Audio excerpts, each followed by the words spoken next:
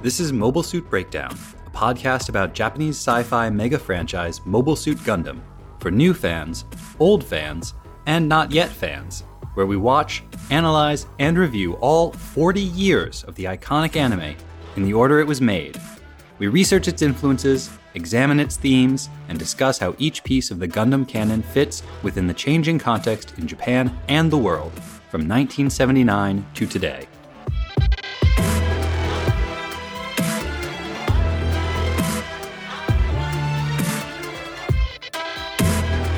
This is episode 1.4 on the Space Road again, and we're your hosts. I'm Tom, longtime Gundam fan, and dealing with a personal crisis now that I've realized I'm too old to fall into a cockpit. And I'm Nina, Gundam noob and chief executive overthinker. Sorry, I probably would have laughed, but when you said dealing with a personal crisis, I started to feel like this was really serious. This is serious, Nina. I'm too old to be a Gundam pilot.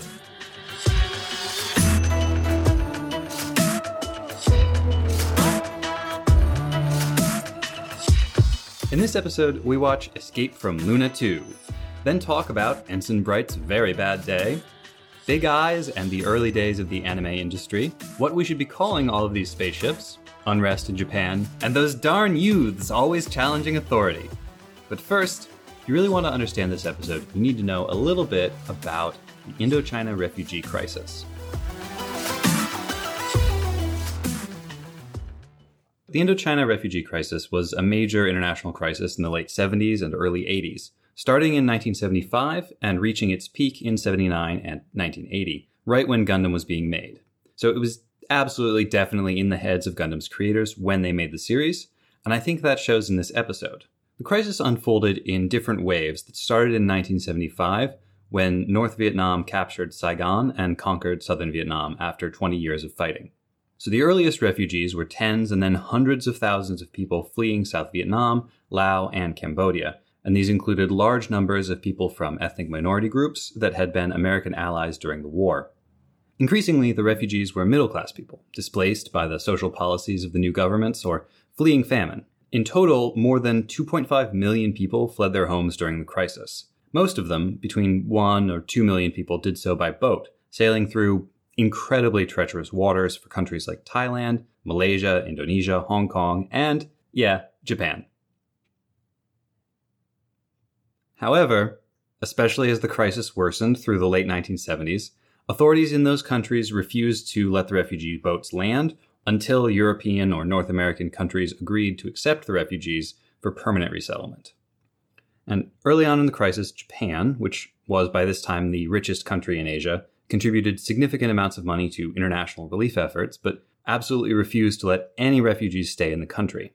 Up until 1978, refugees who did land in Japan were given permission to stay for no more than 15 days before they had to move on. But in 78, Japan did agree, in theory, to start accepting refugees for renewable one-year residence. The requirements for the program, however, were so strict that in the whole year after it was first instituted, only one family of 3 people ever qualified. Eventually, Japan did start accepting more refugees, initially committing to accept 1,000, but eventually granting residency to a total of 10,727 by the time that resettlement efforts ended in the 1990s. To put that in perspective, that's fewer than New Zealand and slightly more than Belgium.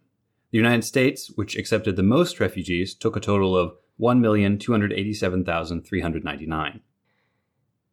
In the case of the United States, while we're sure there were a lot of other contributing factors, one of the biggest factors would certainly have been a sense of responsibility for the situation in Vietnam and the situation that many of the refugees were fleeing.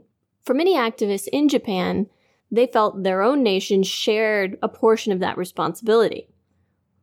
For many American soldiers serving in Vietnam, they went to Japan for R&R.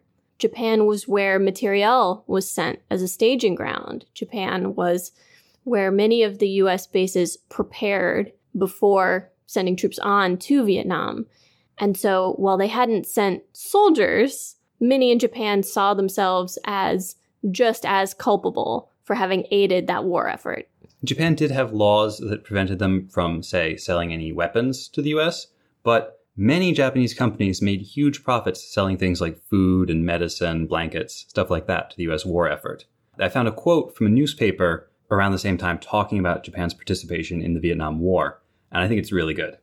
So this quote, and unfortunately I couldn't find the original author, but they describe Japan in the Vietnam War saying, "This country, like a magician, satisfied both its conscience and its purse." Out. Yeah, in the aftermath, there was certainly a feeling among many Japanese activists and young people that Japan did have some culpability for the refugee crisis.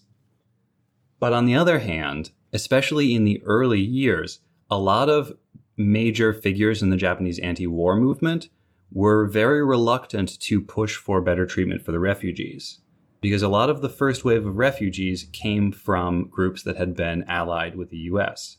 And a lot of anti-war demonstrators in Japan viewed them as collaborators. It wasn't until later on in the refugee crisis, when the scale increased and a lot of the people being displaced had no role in the war whatsoever, that a lot of those anti-war groups in Japan came around and started to agitate for better treatment for the refugees. As we'll talk about a little later in the episode, in Japan at that time, anti-war mostly meant anti-capitalist and anti-United States as well. The most vociferous anti-war protesters would have been socialists and communists, and would have sympathized with the communist side of the struggle in Vietnam. Given all these factors, what finally motivated the change in Japanese policy? So it was a combination of different factors. International pressure is a major one that always gets cited, but I think the domestic situation was both more important and more interesting. And as the crisis was worsening and the Japanese populace was starting to come to believe that they should do more to help these refugees, including permanent resettlement in Japan, at the same time, political leaders, including the prime minister at the time, Ohira Masayoshi, came around as well and were starting to push for an expansion of Japan's assistance. The real holdout who pushed back against efforts to improve Japan's assistance for the refugees was Japan's legendarily powerful, slow-moving, and conservative bureaucracy. And these sort of middle-level bureaucrats threw up all kinds of objections at every level. But ultimately, pressure from above, from the prime minister and the other political leaders, pressure from below, from the population, and pressure from outside, from the international community, all three of those factors working together was enough to overcome their resistance and convince them that something had to be done. So make sure you keep in mind that above, below, outside, triple pressure idea when you're watching the episode. I think you might see something like it.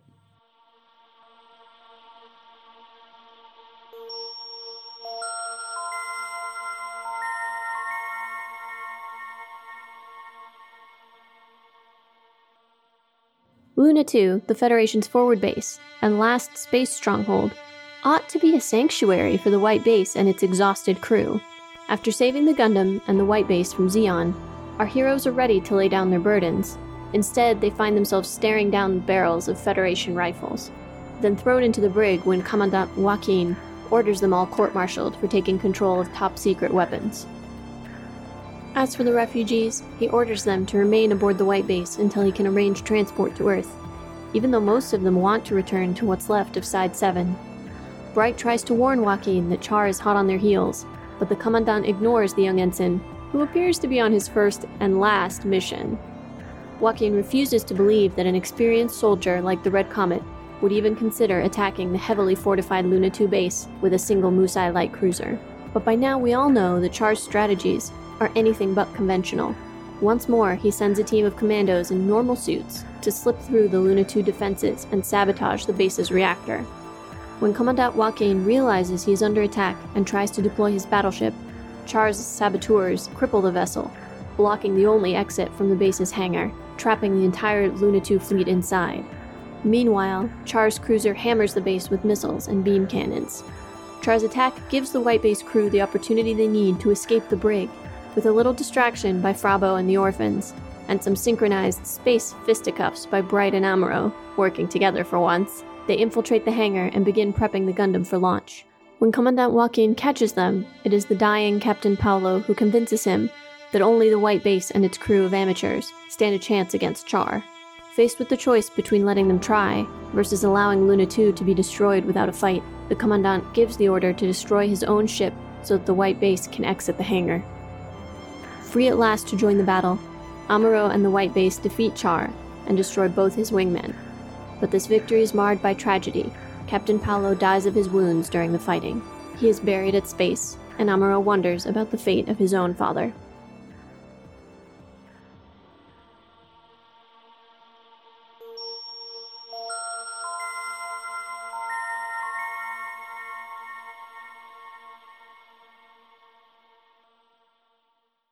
So we just finished watching episode 4, Escape from Luna 2, and these are our impressions. But they just got to Luna 2! Yeah, we didn't get any rest at all at Luna 2. They are not able to put down their burdens. The named characters, our heroes who have so far been guiding the White Base and protecting it, are arrested, anticipating a court-martial. Yeah, essentially being punished for doing the only thing they could have done. If they hadn't taken control of the White Base and the Gundam, they would all be dead. Right. And Zeon would have their top secret technology. They could have just died. And lost the technology to Zeon. Yes.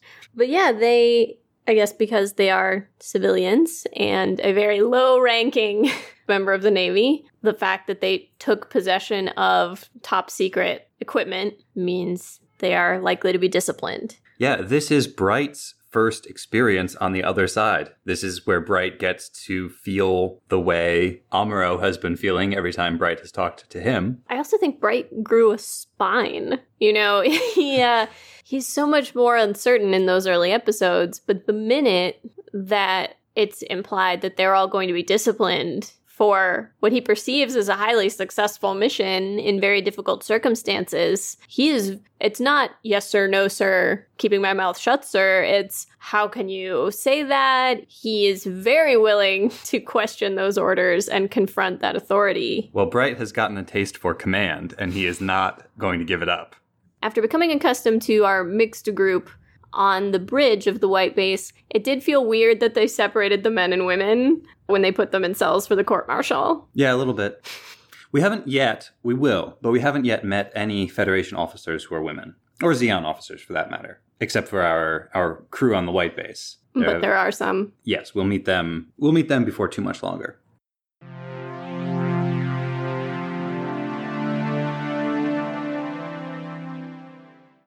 I would like to talk about what I see as the biggest injustice of all so far. The completely inequitable distribution of big, bright, shiny anime eyes.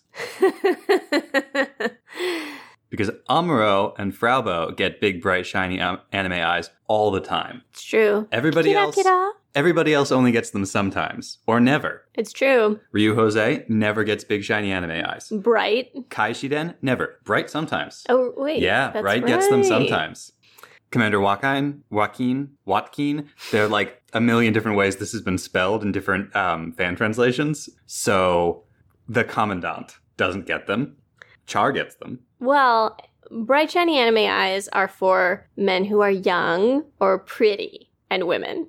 It's true. Of the 3 orphans, the girl always gets them. She has big, beautiful blue eyes. The sort of boring-looking boy sometimes gets them. And then the pigpen, like, filthy boy. Orange-skinned, very filthy boy doesn't get them at all. I think that's a long-standing anime convention of the big, pretty, emotionally expressive eyes being for bishonen, which means literally like beautiful young man, children, and women. Yeah. Hayato gets them sometimes also. He's another sometimes one. I think because he's young. There's also, I think Hayato tends to get them more often when he's one of 2 people in the frame. And if it's a big group scene, he's less likely to get them. Possible other explanation, those eyes are harder to animate, so they do them less often. Yeah. And only for the most important characters who need to have the most emotionally expressive faces. I was noting during the episode, Char wears a mask most of the time. We see him take it off once when he's confronting Sayla, possibly Artesia. No, we've discussed this. Sayla is too strong to be Artesia. Anyway, so he wears a mask. And I wondered if there was a story reason for that. Tom mentioned when he takes the mask off, his face looks much angrier and more bitter. They give him a lot of line work around the eyes. that makes him look sort of bitter and cruel and ironic. And with the mask, you're just getting his mouth and the expression is much more neutral to positive. Or maybe they just got lazy about animating his eyeballs. It's possible. Also, Char wears a sword. Yes. We don't know if he's retro or if there are going to be sword fights later. I decline to comment on the grounds that I already know the answer. You may not have noticed this, and you wouldn't recognize it since you haven't actually seen any other Musai except in the opening, but Char's Musai is unique because the bridge has been modeled to look like his helmet. See, most Musai don't have that. I didn't even know Musai was a class of machine. I thought it was the name of his specific ship. We're going to be encountering that a lot because many ships that we're encountering now, we're going to hear the names as though they're the names of those ships. And then later, I think they're going to be retconned into being classes of ship. So, for instance, today we saw a Magellan. I think it was called the Magellan, but that's a Magellan class ship. Aha. Yes. Good to know.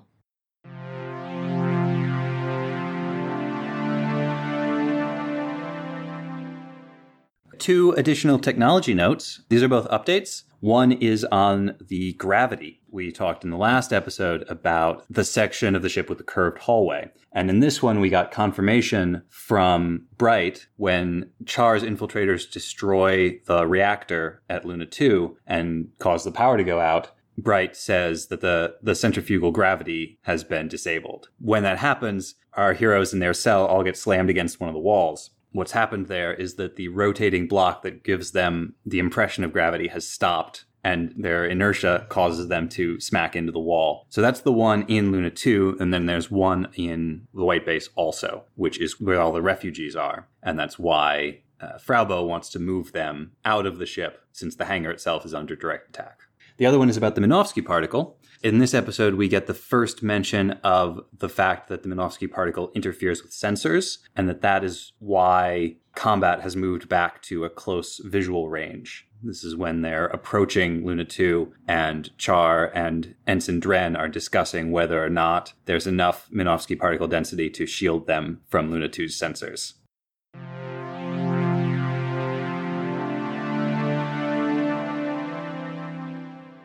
This is sort of a sidebar, but something I've noticed in many of these episodes, but particularly here, is how comfortable the teens, for lack of a better word, are with various technologies, right? We've got Amuro, who doesn't really know the Gundam, but kind of knows computers. Kind of knows computers is an understatement for him. I think he knows computers very well. He programmed Haro, the little floaty robot guy. Mm-hmm. We see him working on a computer in the first scene. When his name is first mentioned on the bridge, Mirai says, "Oh, Amuro, I don't know him, but he's famous on Side 7 for his love of machines." Well, but even other people, even Kai, even Ryuhose, even the rest of the group are all out there with welding torches and or like gas cutters to cut the straps that are holding the Gundam. They're getting machinery ready. It's the sort of thing where if they sit down with a manual, they can figure it out. Which I'm given to understand is the way a lot of older folks feel when they see young people interact with technology. Like, oh, they just understand. They just sort of fiddle with it and figure it out, and it's intuitive for them, which is a thing we notice a lot now with small children who are almost shocked when they interact with something that's not a touch screen. They're like, wait, why can't I? They just see little kids touch a TV. Like, wait, why can't I interact with it? But that's been going on probably as long as there has been technology. That probably happened with the first rocks and sticks.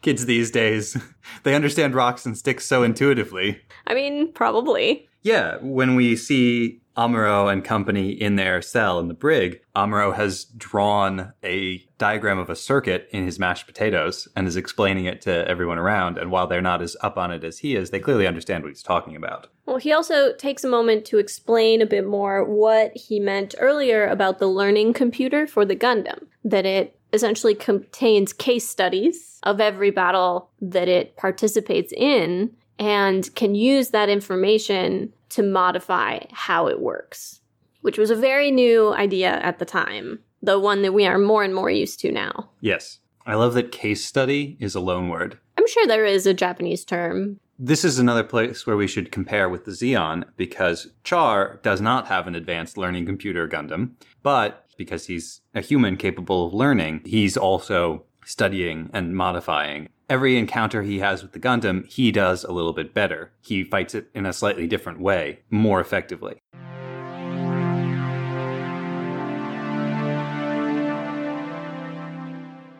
I would also just like to point out, yet again, somebody getting mad at Kai for no good reason when he's being totally reasonable. When they're imprisoned, they drop off some food for them, and Kai points out, you won't have energy for the things you need to do if you don't eat. You have to eat every chance you get. Spoken like a true soldier. Spoken like a survivor.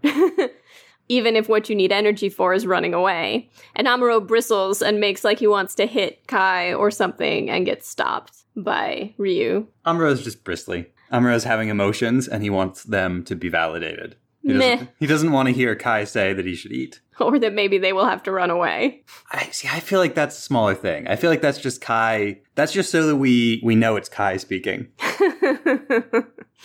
Because that you should eat advice that's solid Hayato good advice. But it's coming out of Kai, so he has to add something about running away. He could have finished with, yeah.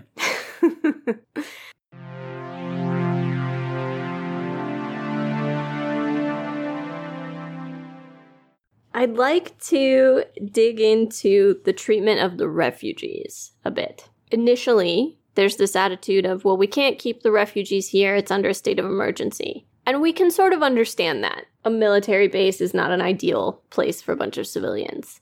However, even though they're in a constant state of emergency, there's no, and we're going to transport you somewhere else immediately. It's, we're going to contact Federation HQ and they'll tell us what to do, and we're probably sending you to Earth. It's we're going to tell you what's happening, not what do you want to happen. And even after all of the destruction at Side 7, many of the refugees want to go home. That's, they're not trying to get to Earth. They want eventually to go back to Side 7.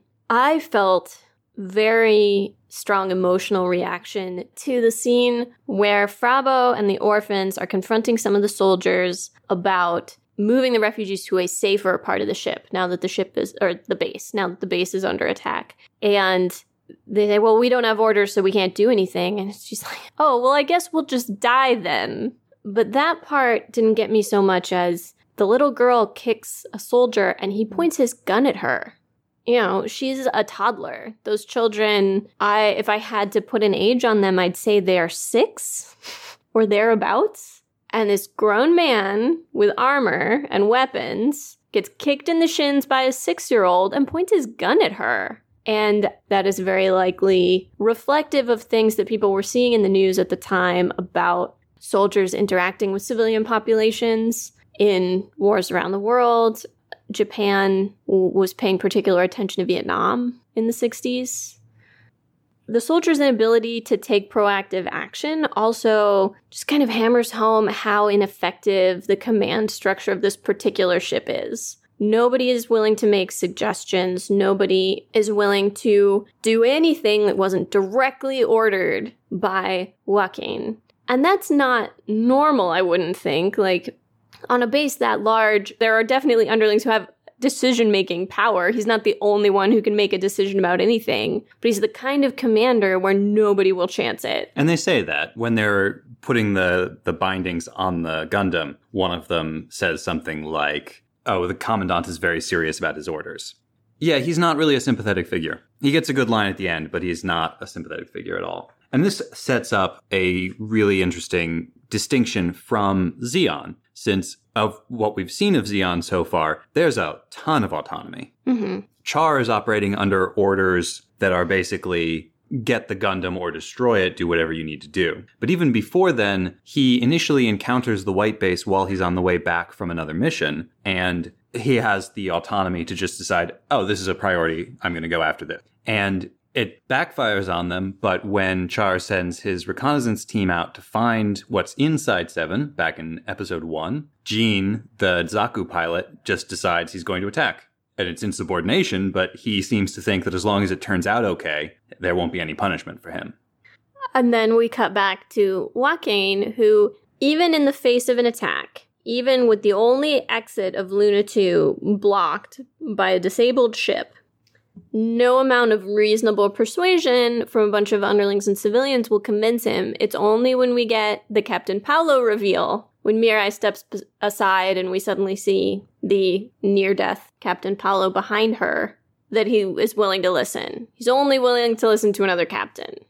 Thank goodness Captain Paulo made it that long. Right. What would have happened if Captain Paulo had not been there and Commandant Joaquin had to actually make a decision?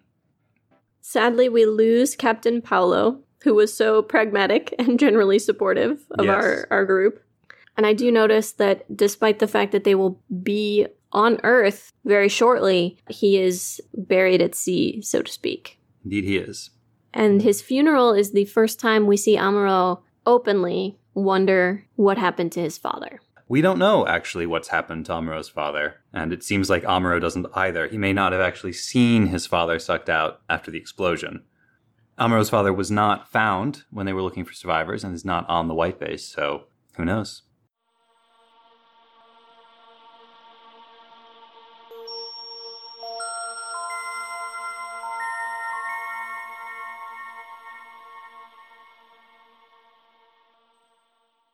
In this episode, we see a lot of young people standing up to authority figures in a way that you would not have seen portrayed in the pre-war period, or if you did, it would be about troublemakers, and it would be as an object lesson as to why you don't do that, why you respect and obey authority. Seeing instead young people standing up to authority for good reason, portrayed as pursuing a more just world, disobedient, or one might even call them rebellious young people, is really a product of the post-war period, and I'd like to talk a little about how we get to that point in Japanese pop culture. In the post-war period, one of our sources described Japanese culture as undergoing a mass shattering of their belief system, that the ideals that they had upheld before the war as the most worthy and the most valuable in society were now seen as having caused and contributed to this horrific war. And so everyone was forced to rethink, then, what characteristics do we want to uphold in society? What do we want to tell people is the correct way for a person to be? And before the war, during the war, those were ideals people were willing to die for. They weren't just the cultural feeling. They were, zealously believed in. Well, it was religion. We can talk at some later point about Confucianism and Shinto and the ways in which philosophy and religion intermingle in Japan. But for our purposes here, it's enough to know that the way in which those beliefs were inculcated into the population was systematic from the very beginning of childhood on, and was treated with almost religious reverence. Not almost, was treated with religious reverence. In this period of psychosocial tumult that was also characterized by massive improvements to the economy, but an accompanying increased pressure to perform at work, we also see an increase in suicide, bullying, domestic terror, juvenile delinquency, arrests in school, and petty crime. We also see a sudden increase in labor and student organizing, followed almost immediately by efforts to suppress political and ideological dissent, as the freedoms of the immediate post-occupation period yield to fears of communism. In the 1960s, protests over the Mutual Security Treaty led to labor unions on strike, massive protests, and one student dead in clashes with police. The bulk of these protests, and quite a number of political protests at this time, were against the United States, whose foreign policy was considered highly imperialistic. So what is the Mutual Security Treaty? We talked a little bit about the Mutual Security Treaty in the last episode. This is the treaty that binds Japan and the United States to defend each other should one or the other be attacked. It also includes a number of other provisions, including at the time a reaffirmation of the status of U.S. military bases in Japan. And that's what people were mostly protesting against? It was a combination of the bases and the military presence in Japan, but also any treaty that would obligate Japan to what some saw as violate its constitution by attacking another power, even if it were in defense of the United States. During this time of social activism, leisure time during university promoted a great deal of student activism. For many young people in Japan, the real intense struggle is during high school to do as well as possible and to prepare as well as possible for college entry exams. If you're one of the lucky ones who is able to get into a prestigious university, suddenly your schoolwork becomes somewhat irrelevant. Not to say that there aren't Japanese university students who work very hard, but the expectations are quite different. It's much less on academic performance or schoolwork, and much more on networking, on clubs, on other activities that allow you to develop relationships with your fellow students. As a result of all this leisure time, there were huge numbers of protests, riots, sit-ins, university barricades, almost exclusively anti-United States and anti-capitalist. There were major protests when they started building the Narita airport in Tokyo. They had to expropriate a lot of land from farmers.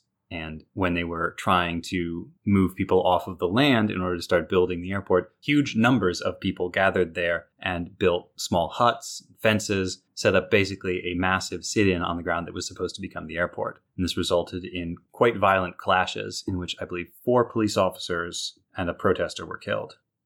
The violence of these activities peaked in the early 1970s. What all of this activity, the organizing, the protests, shows us about students of the 1970s is that there was an intense idealism and desire to create a better society and to transform Japan's institutions. Most of this doesn't directly relate to the episode. We don't see them have a riot or a sit-in or set up barricades. But what it does tell us is why Tomino and his writers might look favorably on young people standing up to authority, standing up for what they believe in and their ideals, and to protect people who need protection from this sort of callous and unfeeling system in a way that you really wouldn't have seen in earlier pop culture products. Crucially and very interestingly, it's not that our characters are portrayed as being delinquents in any way, except Kai. Kai is kind of a delinquent. But everybody, from the very responsible Frau Bo to the sort of middle-of-the-road Amuro and the brown-noser Hayato, they all work together against authority, because authority is wrong, and authority is going to get them all killed.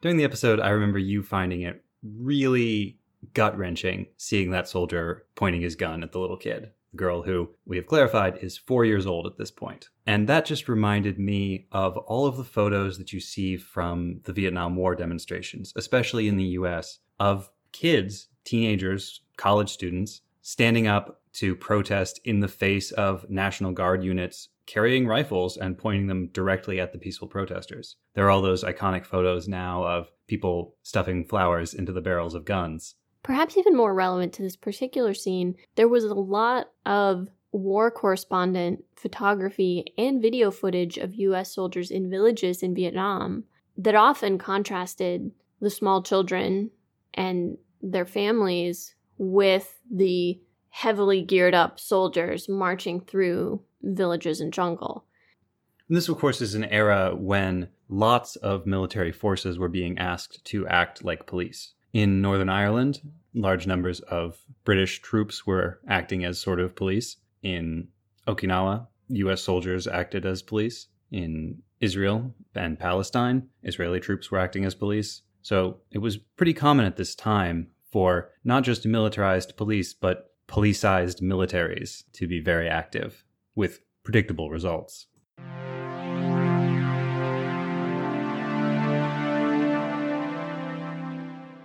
Our discussion of anime eyes gives me a good opportunity to talk a bit about anime history and aesthetics. Tomino really got his start working for the granddaddy of modern anime, Osamu Tezuka, at Mushi Productions, specifically on the show Mighty Atom, which many of you probably remember as Astro Boy, which premiered in 1963. Astro Boy is like the first anime, isn't it? I believe it's the first TV series. Before this period, animations were typically shorts or feature length, but were aired in cinemas.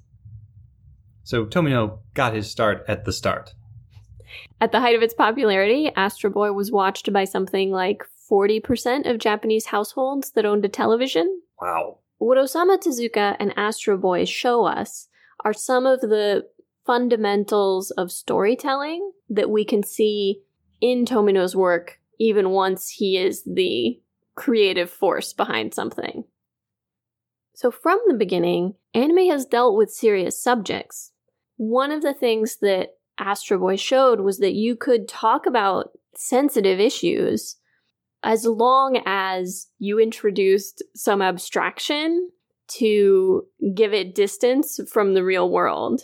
For instance, Astro Boy had an entire story arc about the Atlantic slave trade and about the discrimination experienced by Black people in America, but they used robots as their stand-in for Black people. And so we're able to deal with that issue in a kids program in a way that would not have been permitted by censors, by the network, by their advertisers, if they had tried to do it all explicitly. Robots. Is there anything they can't do? It also sets up some fundamental themes that we can see showing up in Tomino's work as well. Themes of miscommunication and misunderstanding, discrimination, dangers of technology and nuclear power, moral complexity of individuals, and the pointlessness of war. Finally, Mighty Atom, to its own detriment in some ways, set the standard for industrial production of anime for television. When they first started the show, they really didn't know if it was going to be successful. It was sort of an expensive and risky prospect. And so they had a very tight budget and very tight schedules. As a result, the wages were very low for everyone involved. The animation schedule was grueling. And in a lot of ways, the animation had poor quality, lower frames per second, and other visual shortcuts. Then Mighty Atom was successful. However, they also proved that you could make a successful anime under those schedules and those budgets. And many animators will tell you today that that legacy continues. It's the old budget problem. If you ask for what you need, they give you less. And then when you prove that you can do it with less, they say, great, we were right all along, and they give you even less next time. So what did he do on Astro Boy? Was he just like an in-betweens animator? I don't know all of the positions that Tomino held at Mushi Productions. He was there for a significant length of time, but he actually directed more episodes than any other single employee other than Tezuka himself. Wow. On the aesthetics side, we thought you might be interested to know the large eyes animation actually comes from the earliest part of the golden age of American animation, so the 1930s and 40s.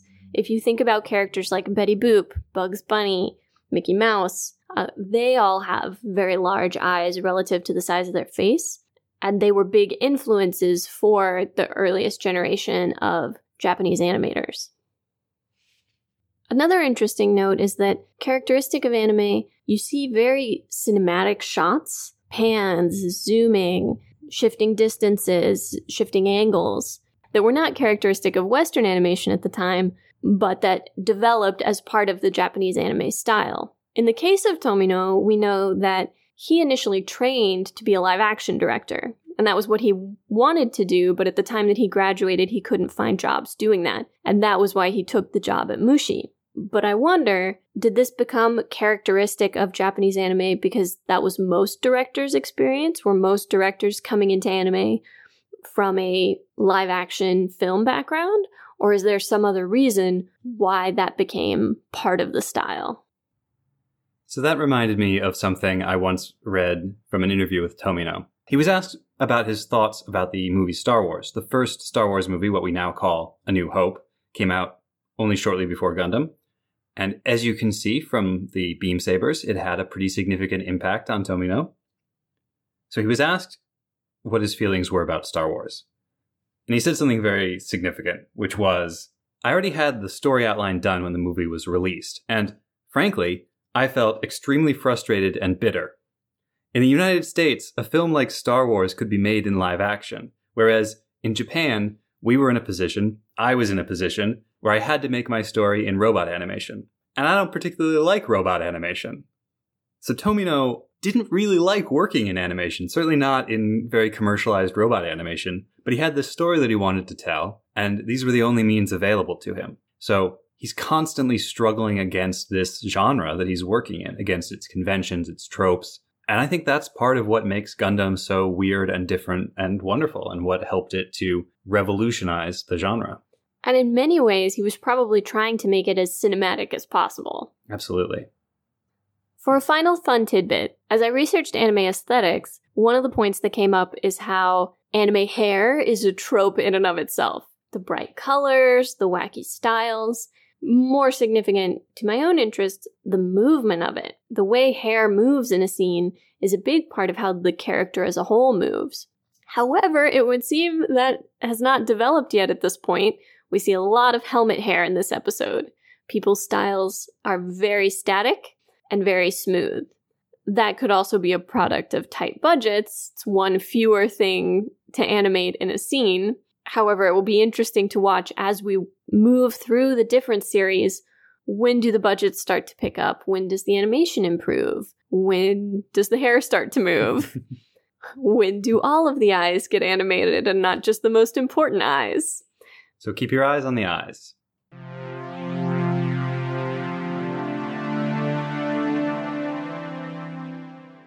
This is the second episode in a row where Amuro has refused food. Does he have a problem? I think we are meant to interpret his seeming disinterest in food or inability to care for himself as a sign of his dedication to the Gundam, his passion and his genius. It's true, he also doesn't bathe or change his clothes until Frau Bow makes him. Yes, Mother. Isn't it so nice having a woman around to take care of the genius? You think it's something less problematic? Like an eating disorder? But yeah, I think the lack of care for his person, particularly some pretty essential physical needs like food, is meant to be a shorthand. It's meant to be a little flag that says, this guy's our genius. He is so caught up in learning about the Gundam that he doesn't have time for trivial human thoughts, like the needs of his physical body. And he's having emotions. Is he? Well, he's really angry that he's been separated from the Gundam in this episode. This is also the episode in which Amuro officially becomes an ace. By the conventional definition of ace, as someone who has managed to shoot down 5 enemy craft in combat.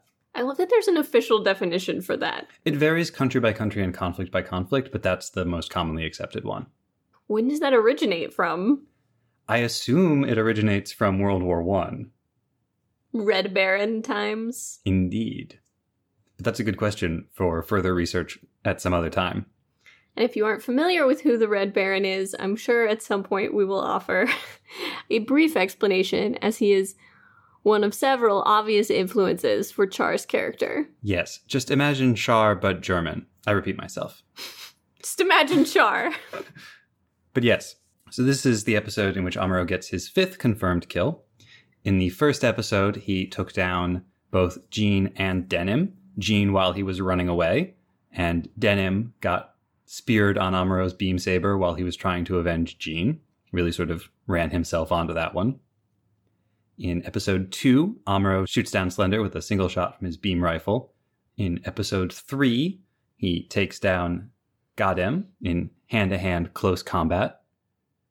And in episode 4, we don't know if it's Matthew or Fix, but somebody tries to get the jump on him, and Amuro gives him a little backhanded stab while he's busy fighting off Char. So, which of Char's wingmen do you think has the most embarrassing death? I think it's got to be the last one. Being stabbed or shot in the back while running away is not, I think, that embarrassing. Being killed avenging your friend, not that embarrassing. All the one-on-one combats, that's just a matter of they don't understand the capabilities of the Gundam. But getting sort of backward stabbed while sneaking up on someone, that's pretty sad. I'll grant you that that's pretty bad. But remember that in the first episode, Amuro has never piloted a Gundam before. He doesn't know anything about it except what he read in the manual. And he manages to take down 2 experienced veteran soldiers who started the fight in the first place.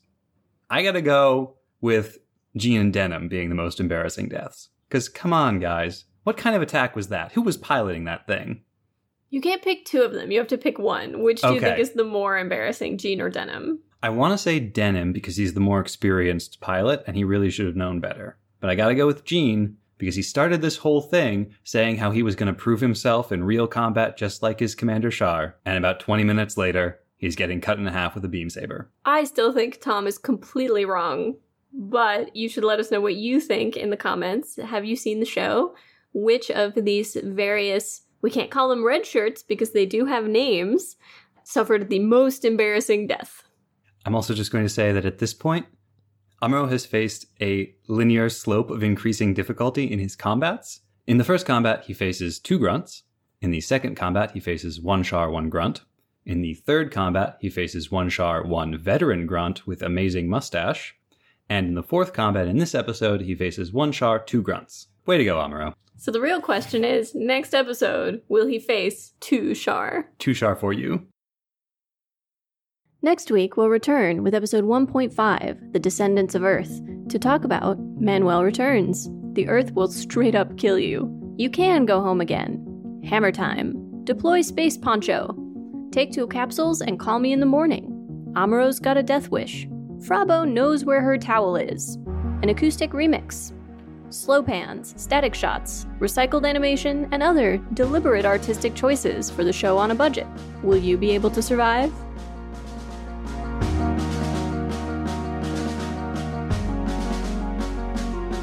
Make sure you do all the podcast things.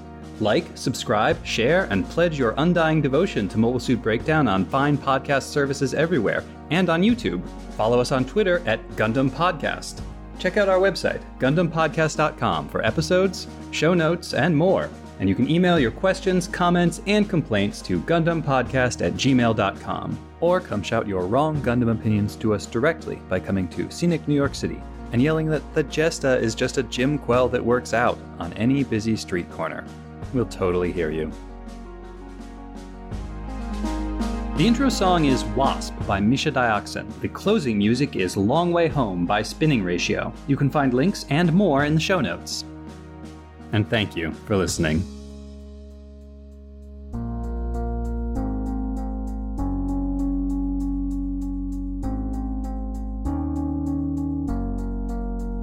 An asteroid dragged into Earth's orbit. Earth's orbit. As episode Earth's orbit.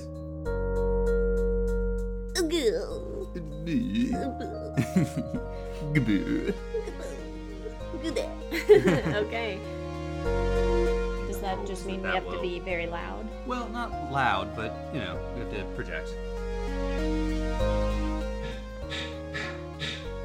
We are picking those up. Yeah, that was very loud and like right here. Side-eye construction noises.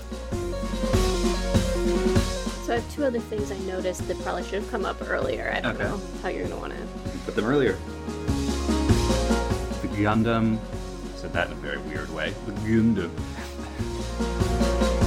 I don't think that made it in. Oh, was that not in? No, that was in one of the pre-recordings and we never managed to make it into the audio.